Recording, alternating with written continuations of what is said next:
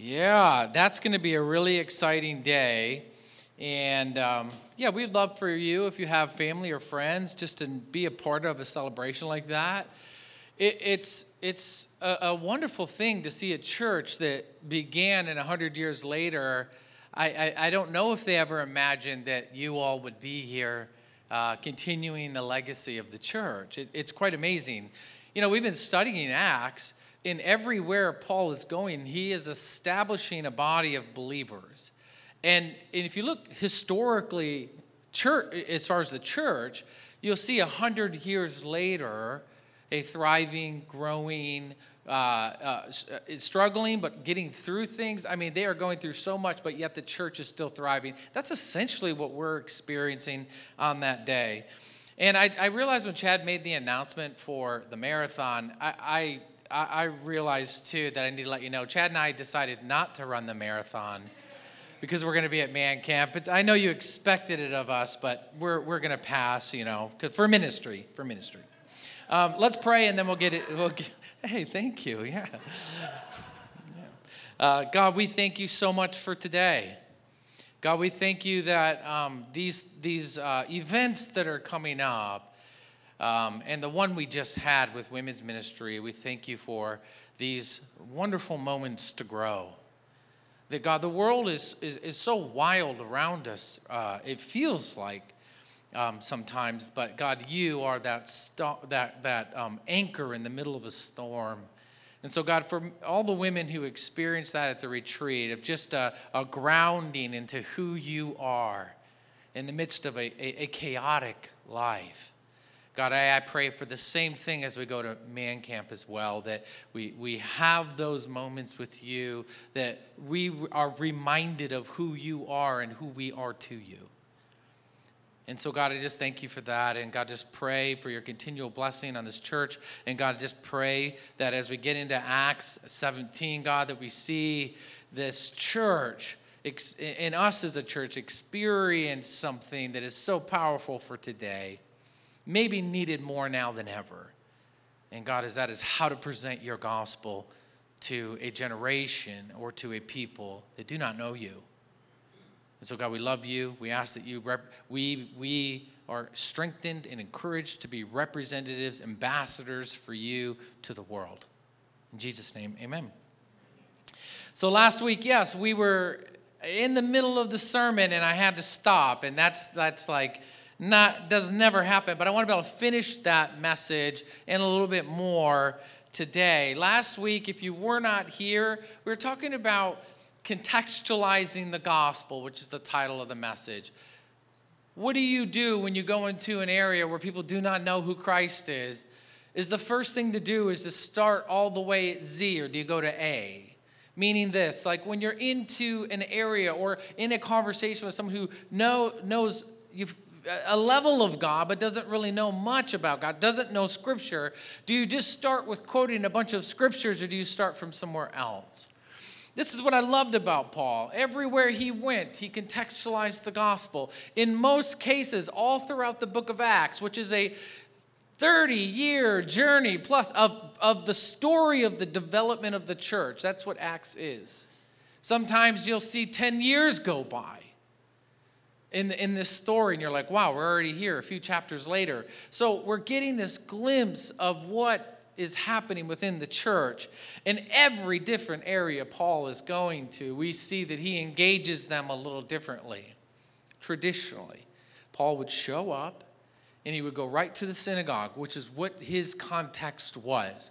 So he would go to the synagogue and he would start with Scripture in his presentation of the gospel.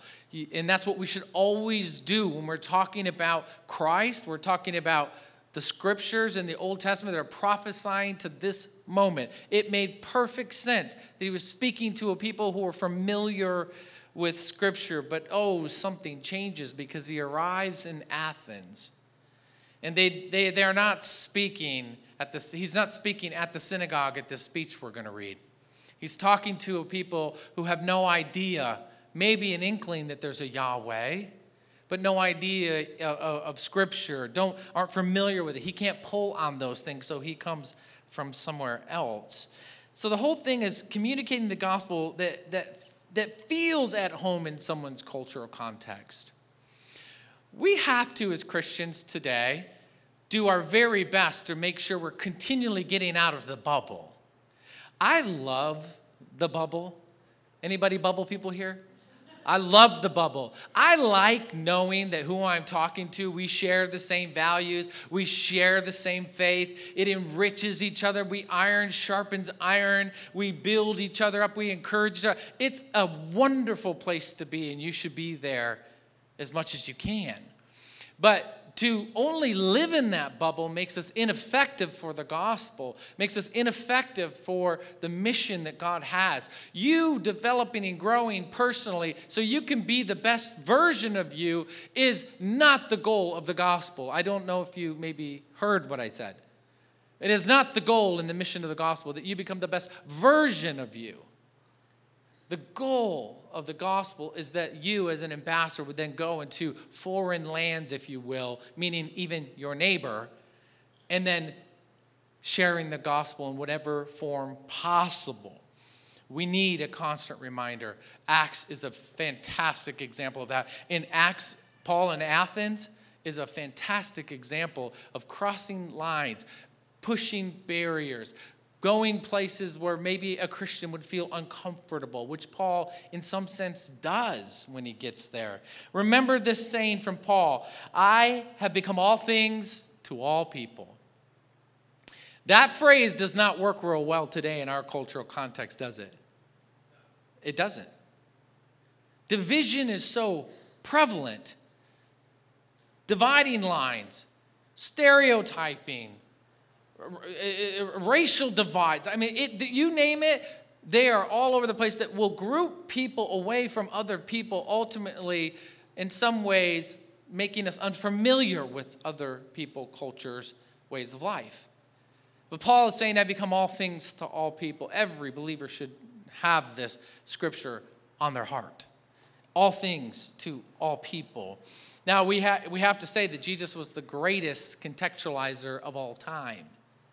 He is in heaven. He has created the universe. And yet he takes on flesh and becomes one of us. To relate, to connect, to lead, to show, ultimately to die. So if you think that by going out and getting to know or familiar with someone else's ways of living and thinking or how they view life is not Christian, I think that you don't know or maybe understand that Jesus modeled this directly. Paul said, follow me as I follow Christ, and he was following Christ as he was on his way into Athens. And I said this last week, and I heard some people say, yeah, that made more sense, so maybe I'll say it again, is that if you don't think contextualizing the gospel is something we should do, just this children's ministry is doing it right now to our kids. You know, like we had said last week, you don't talk to kids the way you would speak to other adults. You have to get down on your knee. You have to look them in the eye. You have to be like, hey, do you want this little puff before we talk about Jesus? Right? It's different. I did youth ministry for so many years, and I had to endure an unbelievable amount of cultural context that I was aged out of. I'd be like, tell me more about this YouTube you know of, right? This is when this first happened. What is this YouTube? Okay, show me the Facebook, right? This is outrageous. But to reach a teenager at those times, I had to do it. I had to have conversations about teenage drama that you're like, can't you just do the right thing? But you got to make sure you are understanding their culture, who they are, to be able to relay the gospel to them. Contextualize is one of these things that's not going to be based on marketing. It's not going to be based on loosening the way we all live so we can fit culture. It's not what contextualizing the gospel means at all. Contextualizing is meaning that we are then learning and understanding and studying, becoming students of the culture around us to be able to present the gospel. And if it starts at a simple place, we remember this from last week, it always will end with the resurrection of Christ.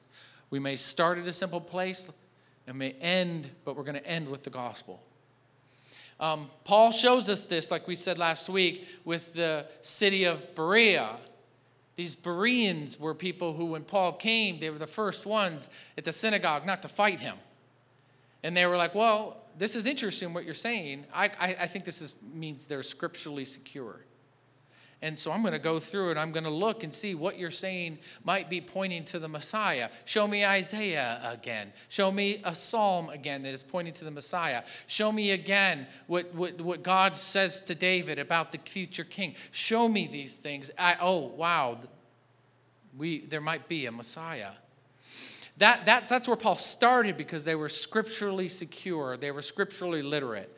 But when you're speaking to someone, quoting a Bible verse to them will mean nothing to them. You have to start somewhere else.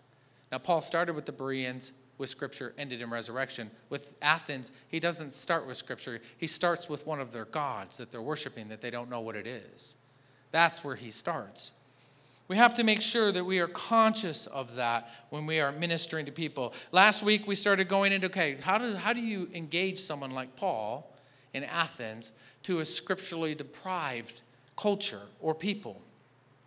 And there's a few ways he did it, which we went through, at least one of them last week, which was he paid attention to what he saw and how it made him feel. What did he see and how did it make him feel? What stirs our hearts when we see something, and how does it make us feel? Paul was very good about that. Just won't read the whole passage, but in verse 16, the Bible says that when he saw all these idols, it provoked his spirit. It disturbed him. Why did it disturb Paul? Do you think he was offended by the idols? Absolutely not. He was very secure in who God is and who Christ is. What disturbed him is how lost and chasing after nothing that these people were doing. A whole city confused about who God was. That disturbed Paul. And, another thing that we saw is Paul speaking to a group, and particularly these two groups, because they bring him to a place called the Areopagus. And this was where the great philosophers of that time would go and discuss religion, politics. It was an important group, by the way, because they had a level of judicial authority given to them by the Romans. So when they say, hey, we were interested in what you're saying, Paul, like you're talking about a foreign god, why don't you come here, because foreign gods don't get talked about in the open square. You got to come here to get it approved. And if it's not approved, I guarantee you this group would have exiled him. It wasn't him just getting an opportunity to give like this little TED talk. This was in a way, whether you're coming back to Athens or whether you have to leave and be escorted off the land. But these people in Athens were very curious. They wanted to know everything new that was coming their way. They were very curious about new discoveries, new things, new thinking.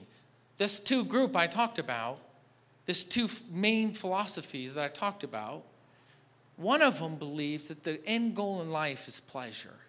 That's the way they live their life, pleasure. Their motto was, don't fear God, don't fear evil. Good things are going to come, bad things are going to come. We just exist. The gods have left us here stranded, and we want to live like the gods, distant and disconnected, but for pleasure. And I said last week, this would be the group that would be considered like the YOLO group, right? They just want to live for today. And then there was the Stoic group. And why I'm saying these is because you'll hear it in Paul's sermon, his speech, that he is dealing with both of them. And he is not just confronting them, but he's agreeing. We're going to get into that in a second. And then bringing them along to resurrection. Then there was the Stoic philosophy. And the Stoic philosophy was pretty simple. Live according to rational principles, values. We're connected to everything. Right? But no matter what happens, be rational.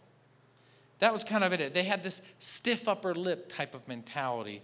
And so last week we talked about one of the things you do when you engage a different culture is you see what moves you towards them. And the other part was the part of Paul's sermon, which is affirmation. He affirms who they are and presently what they are about. It's so hard when we go and we just go directly against people directly in a confrontational way, where Paul actually says, I see what you're doing. He says, I see you must be very religious. You're worshiping all these gods. And I think that it's something you're very committed to. But there is this one God I saw that you're worshiping is this unknown God.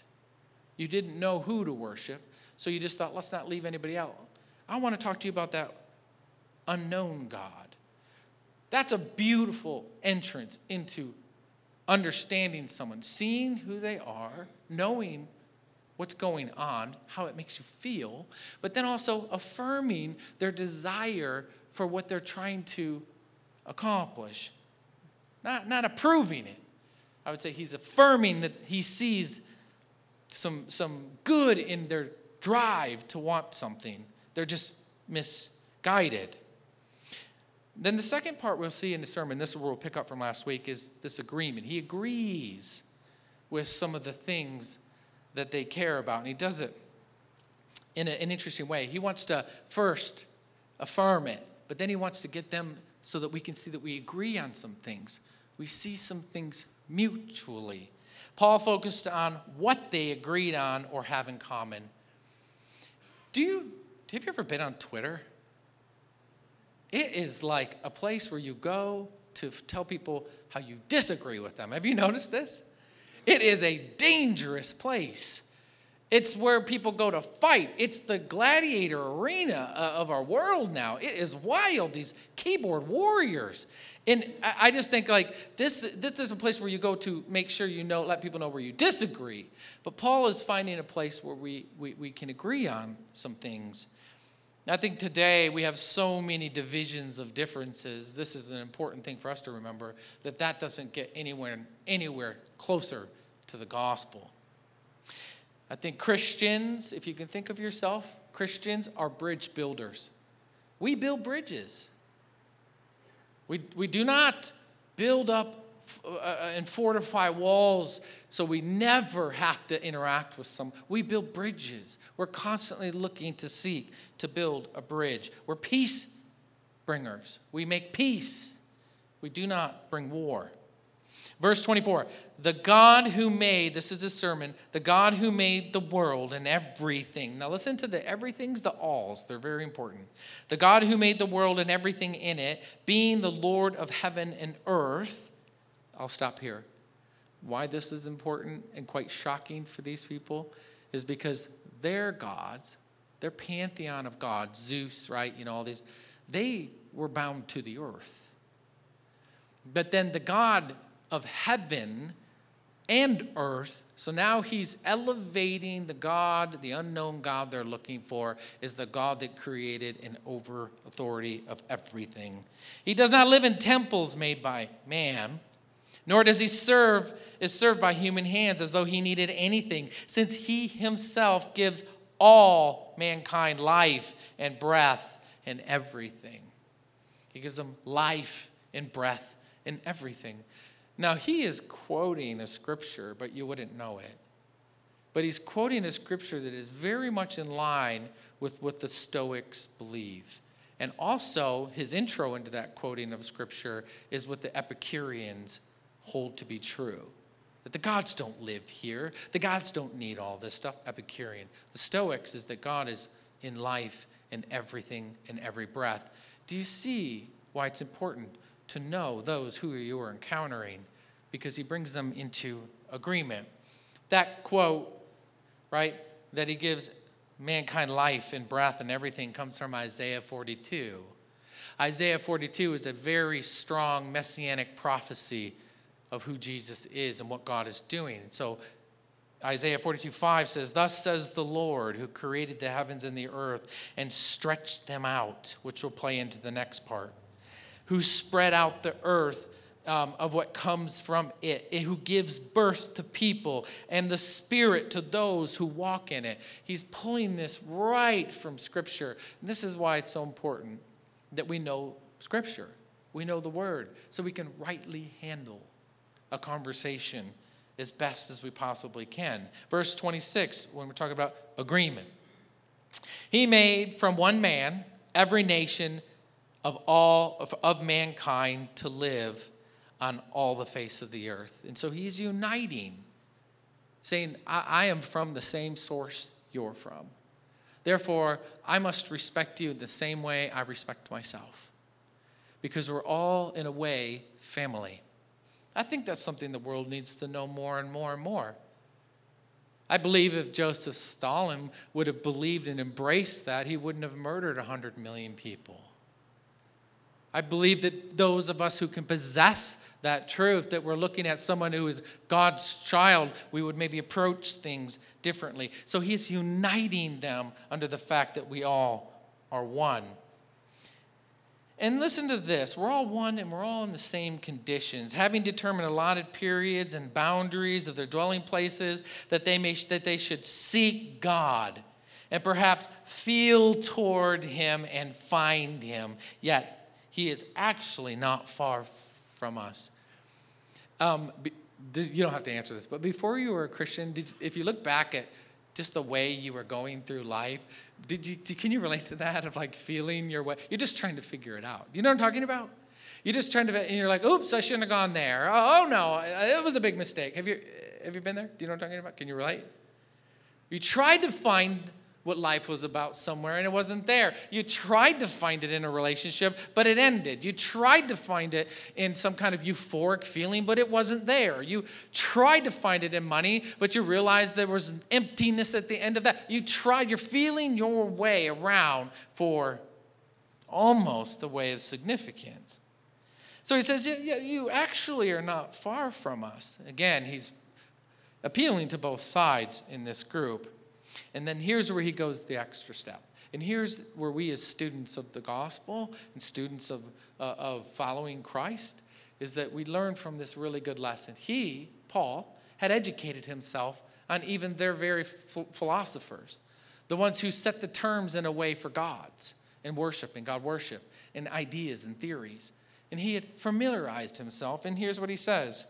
He quotes one of their people in their history, who they would have respected, who established the culture they were currently living in. In him, this is it, we live and we move and we have our being. And as for some of your own poets have said, for we indeed are his offspring, he takes those two pieces he has become familiar with, and he perfectly places them into the progression heading towards resurrection, heading towards faith in Christ. Because Paul's ultimate goal, which he writes in Thessalonians, is to tell people, to serve the one true God, you must turn from your idols. And so he is leading them in a direction that they need to go. So he quotes things that were very dear to them that they knew. Now, I don't mean you need to start going through TikTok and become an expert on TikTok. Maybe. I don't mean that you have to familiarize yourself with every material there is out there, but some things, yes. If I was a Democrat and I wanted to have a conversation with a Republican, I surely would want to know what they believe and think and are passionate about so we could connect. But if I didn't want to know, then I could just get entrenched more what I think, and they can get more entrenched and we can fight. So these are the kind of things that we have to be as believers, those who can build bridges. I think I was telling you like several weeks ago about this person who was coming to seek about faith. And they were very much in a new age type of religion. And I'll just recap it shortly. They believed that they should be here after a tragic incident with somebody that they loved, came here, and felt like, this is what they told me, I'm an imposter here at church because I don't feel like I should be here because I believe all these things about this new age type of movement, and I believe them deeply. And I just said, hey, that's absolutely fine. I'm so glad that you're here. Do me a favor and do me a little homework. Why don't you go ahead and list out all the things that are these values, these things that you see that are so important in what you've learned and studied over all these years. And why don't you go ahead and draw a connection once you read the book of Luke, John, Mark, Matthew, and where Jesus represents one of those values? Why don't you just make note of it all along the way and see that these things that you're seeking that are somewhat unknown, do you see what I'm doing here? I'm just ripping Paul off. That are somewhat unknown, and connect them to Jesus. And I bet you will see that they're very much what you care about deeply. And I have a name for you, though. And she said, when she did it, I think it took her a month, that it was one of the most important things she could do, is that it gave her an understanding of greatly of what she's deeply desiring. It's embodied in Christ. Think about all the ways that people are searching for peace. How do we meet them there? Think about all the ways people are looking for wholeness. How do we meet them there? Significance, purpose. These are the greatest problems in our culture: significance and purpose and wholeness and peace. It's on the hearts of all people. How do you reach them there? Let's try to have that mindset of Paul. What can we agree on? How can we build bridges here so I can share with you what you worship as an unknown God you've been searching around and trying to find? I have a name for you. The other thing he does is, first he sees and feels, he affirms their passion to try to reach it. Then he finds an agreement, some common ground, and then he does challenge, though. I think too many Christians, we spend time doing the first three. We agree, we find common ground, but then we stop because we're afraid of the challenge. We're afraid that they might get offended if we challenge them on some things that we see that Christ calls for. But Paul brings them to reason why they should rethink their life. He doesn't just leave them as like, oh yeah, we see kind of eye to eye here. This is kind of good. Let's be friends. He says, yes, we see these things. I see what you're searching for, and I have to challenge you now. So verse 29, being then, he requotes their poet, God's offspring, we ought not to think that the divine being like gold or silver or stone, an image formed by the heart and by art and imagination of man. The time of ignorance God overlooked, right? But now he commands all people everywhere to repent. Do you realize what Paul is saying? It is a challenge like no other challenge. This is a good group to challenge, though, because they're kind of iffy on all the worship in a way, too, especially the Epicureans. And so he is kind of challenging them in a way, challenges their culture, the way they engage in worship of God. He's challenging them in their perceptions of God. He's challenging them and saying, this time where you were feeling your way around, that time of ignorance is over because I'm here telling you the truth. Now something changes. Please don't just think by connecting to someone else is all we do. We have to follow Paul's model, is then we challenge them.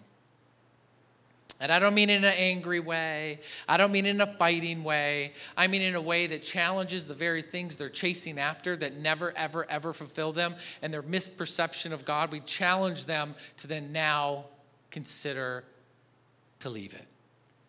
It's a big ask, don't you think? We don't do this now. We're so far removed from this ancient cultures. But if you've ever studied ancient cultures, I first got this realization when I was studying ancient Egypt. I love ancient Egypt. You want to sit down and talk ancient Egypt? We could talk all day. I love it.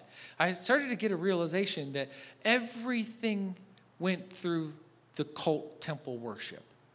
Their whole way of life, their whole economy, everything went through the temple worship. If you wanted to challenge another ruler, you then begin to get a bunch of people around your God that was a smaller God, but elevate that God to the higher God above their God and rally these people around you. And you could literally gain power that way. All of the money went through it.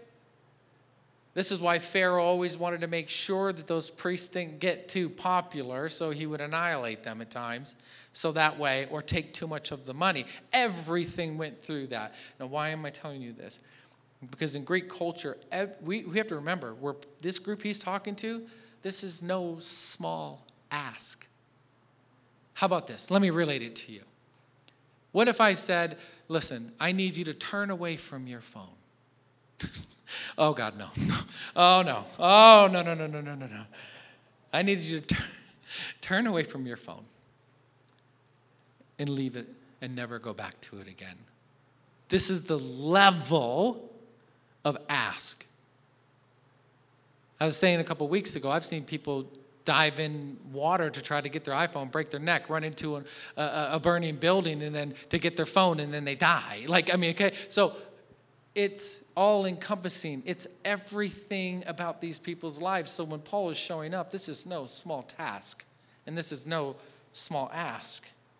It's a total earth-shaking change he's asking for. And if we think that we can tiptoe around idolatry, if we can tiptoe around allegiance with God, he will not have it.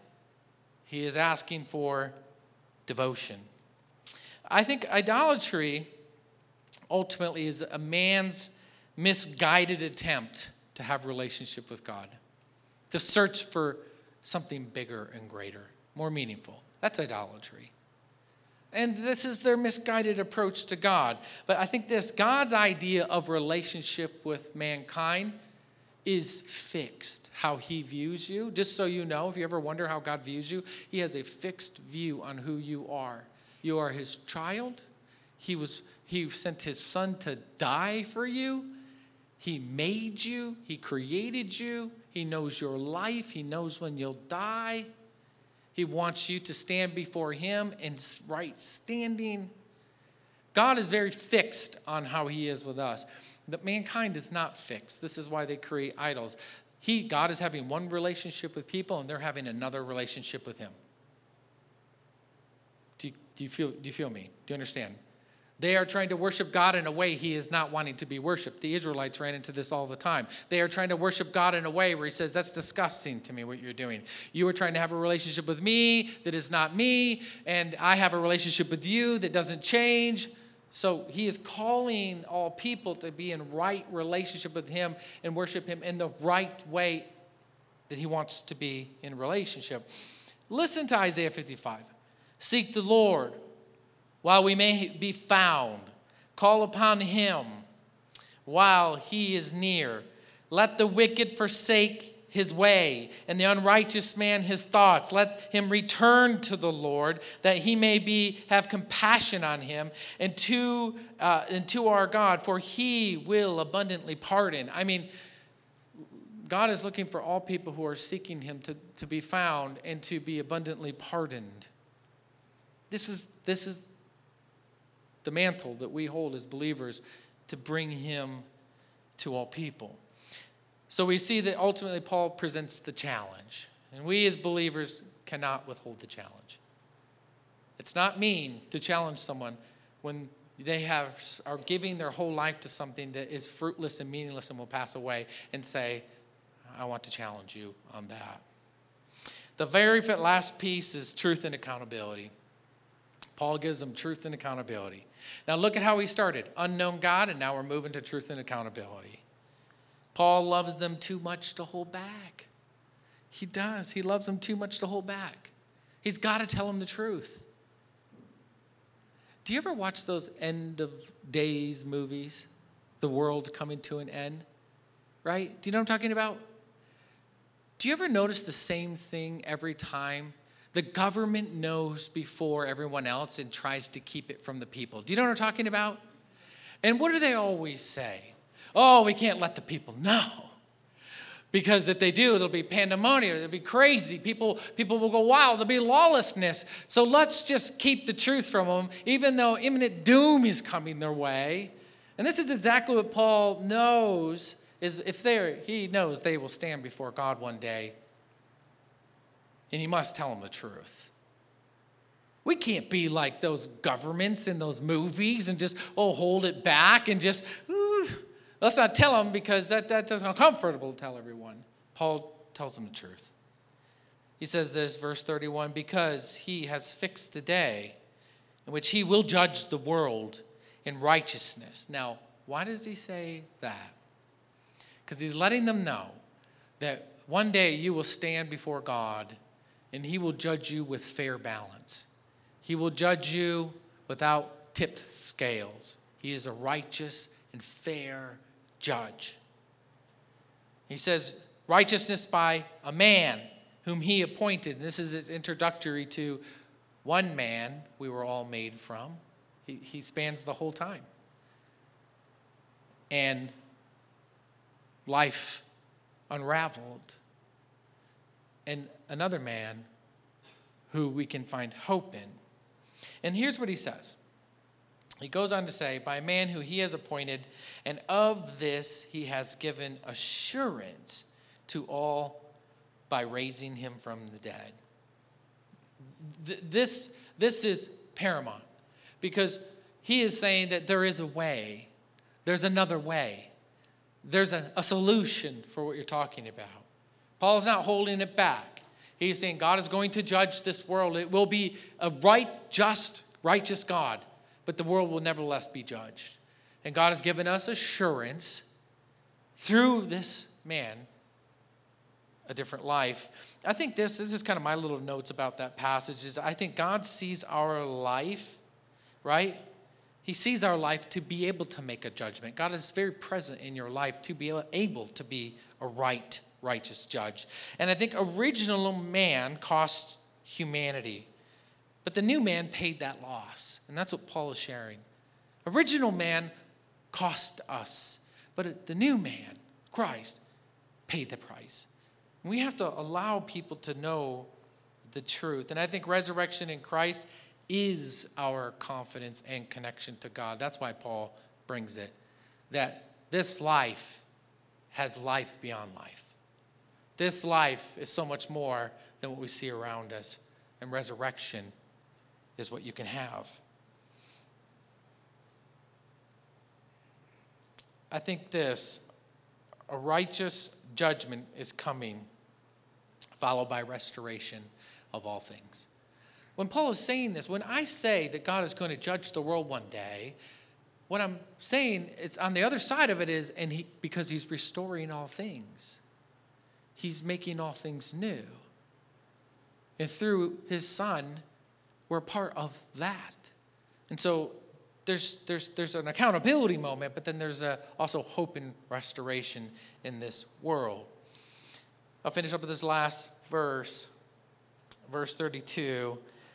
When they had heard of the resurrection of the dead, some mocked. And that is what we'll face. Listen, I have been told I'm dumb for what I believe many times. And I get it. I understand why they would say that. I had someone walk in who was new to the church and is like, what is everybody singing to? They're singing to an invisible God. It's weird. I 100% get it. There are sometimes people who will not understand, and you might face ridicule for that, but it's all for God's glory, because you're presenting the gospel so others are made known the truth. The reason why they got mad about the resurrection, just historically, the Areopagus was supposedly founded by Apollo, son of Zeus, and this is the words of wisdom that they believe Apollo gave them, which is this, and quoting exactly, when dust has soaked up a person's blood, once he is dead, there is no resurrection. It was right in that's why that moment is when it became an issue. Because it went against everything that they had known to believe. And this is why sometimes the gospel falls sometimes hard on the heart and ears of another person, because it goes against everything that they know. But we have to let things play out as they do. We did what we were called to do. And it goes on to say, but others said, oh, we will hear you again about this. We would like to hear it. So Paul went out from their midst, but some men joined him and believed, among whom was Dionysius the Areopagite and a woman named Damaris, and with others with them. We can't control who resonates with the gospel. How many times did you hear the gospel before you became a believer? can I ask one participation thing? If you heard the gospel for 10 years and finally made a decision, would you raise your hand? Right? It finally made its way. So we can't just say, well, I guess they're lost and going to hell. You're wrong. You're wrong. You should never assume that. God is stirring the hearts and calling all people to himself. If it's not you in that moment, it'll be someone else in another moment, just like you who raised your hands. You heard the gospel over and over. Eventually, I heard it my whole life and rejected it. And finally, I made the decision. Let me give you a reflection here for you and a challenge. Do we stay in our bubbles? Do we stay in our lane? The Spirit is within us and makes us bold. If you don't have boldness, pray for it. If you don't have courage, pray for it. The Spirit is capable to go far beyond what your abilities are, and he should. And when it comes to the gospel, definitely do not stay in your bubble and do not stay in your lane. How active are we in trying to understand even the culture around us? If you want to reach somebody, you got to know where they come from. You got to earn that respect. You got to earn that mutual ground. And you can't walk away and say, well, I guess they didn't want to know Jesus. I'm like, wow, you didn't do the Athens approach. You went the Berean approach. But they weren't Bereans. They were Athens. So don't give me that. So we have to make sure, how much do we understand the culture or the life or the background of people we're reaching? My challenge to you is this. Like Paul, look, observe, and understand the audience that you are with for the gospel's sake. When I was with those teenagers, I'm telling you what, there was a lot of inward eye rolls going on when they would talk to me. I'm not going to lie. But I did it for the gospel's sake. I did it at the end of the day for these kids to, at some point, find the bridge that I can point them to and guide and direct them. You are talking and communicating with people that you're building the bridge for the gospel's sake. Do it for the gospel's sake. Could you guys bow your heads?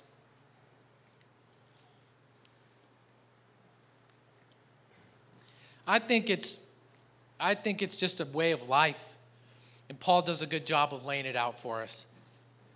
And for an accountability for every Christian and how they preach the gospel and share it with others. One is you will begin differently with different people. You will be all things to all people, like Paul says. To the Bereans, you start with Scripture. To the Athens, you start with the unknown God. But you're always going to end in Jesus. And you're always going to end with the resurrection. You're always going to end with redemption. You're always going to end with accountability, though. There's like a moment that people have to experience what it means to know the truth and be accountable to it. But on the other end of that is resurrection, restoration, life. I probably won't be able to speak this hard on a topic like evangelism past Acts 17 because Paul's journey takes different routes. So it's probably why I want to push so hard here and why it was important for Luke to document this. There was no significant church that came out of Athens. Not like Corinth, not like Thessalonians sandwiched on both ends of Athens on the trip. Paul put this in here as a good roadmap and a reminder for believers to step outside the bubble. There are lost people everywhere. And they don't know what they do not know. And then our mission is to bring it to them. Through loving them, being stirred by what we see around us, driven with compassion, motivated to find an agreement and find a level of being in accord in a way, affirming them, challenging them, and bringing truth and accountability so that they can experience the restoration and resurrection you experienced. I believe in you guys. I believe in our church. I believe that God has placed you all on a mission and path and given you a mission field. And I believe that God will guide you in that. And I pray for you in boldness and strength and wisdom and tenacity and bravery all throughout this week. So God, we thank you so much for your word. We thank you for people that you are placing in our path every day. And God, help us become students of who they are, students of what they are looking for and searching for, God. And God, help us become students of Scripture to be able to meet those needs with truth. And that, God, that we are people who are ambassadors who represent restoration and salvation. I thank you for that, God. This is not a time in the world that believers run.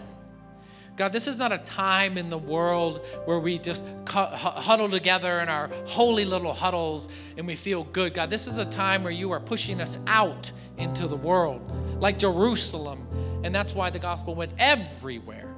But this is a time now under pressure sometimes to go out and be more bold to share the gospel, life-changing Scripture, life-changing transaction.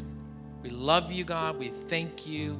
In Jesus' name, amen. Would you stand with me this last song before we dismiss?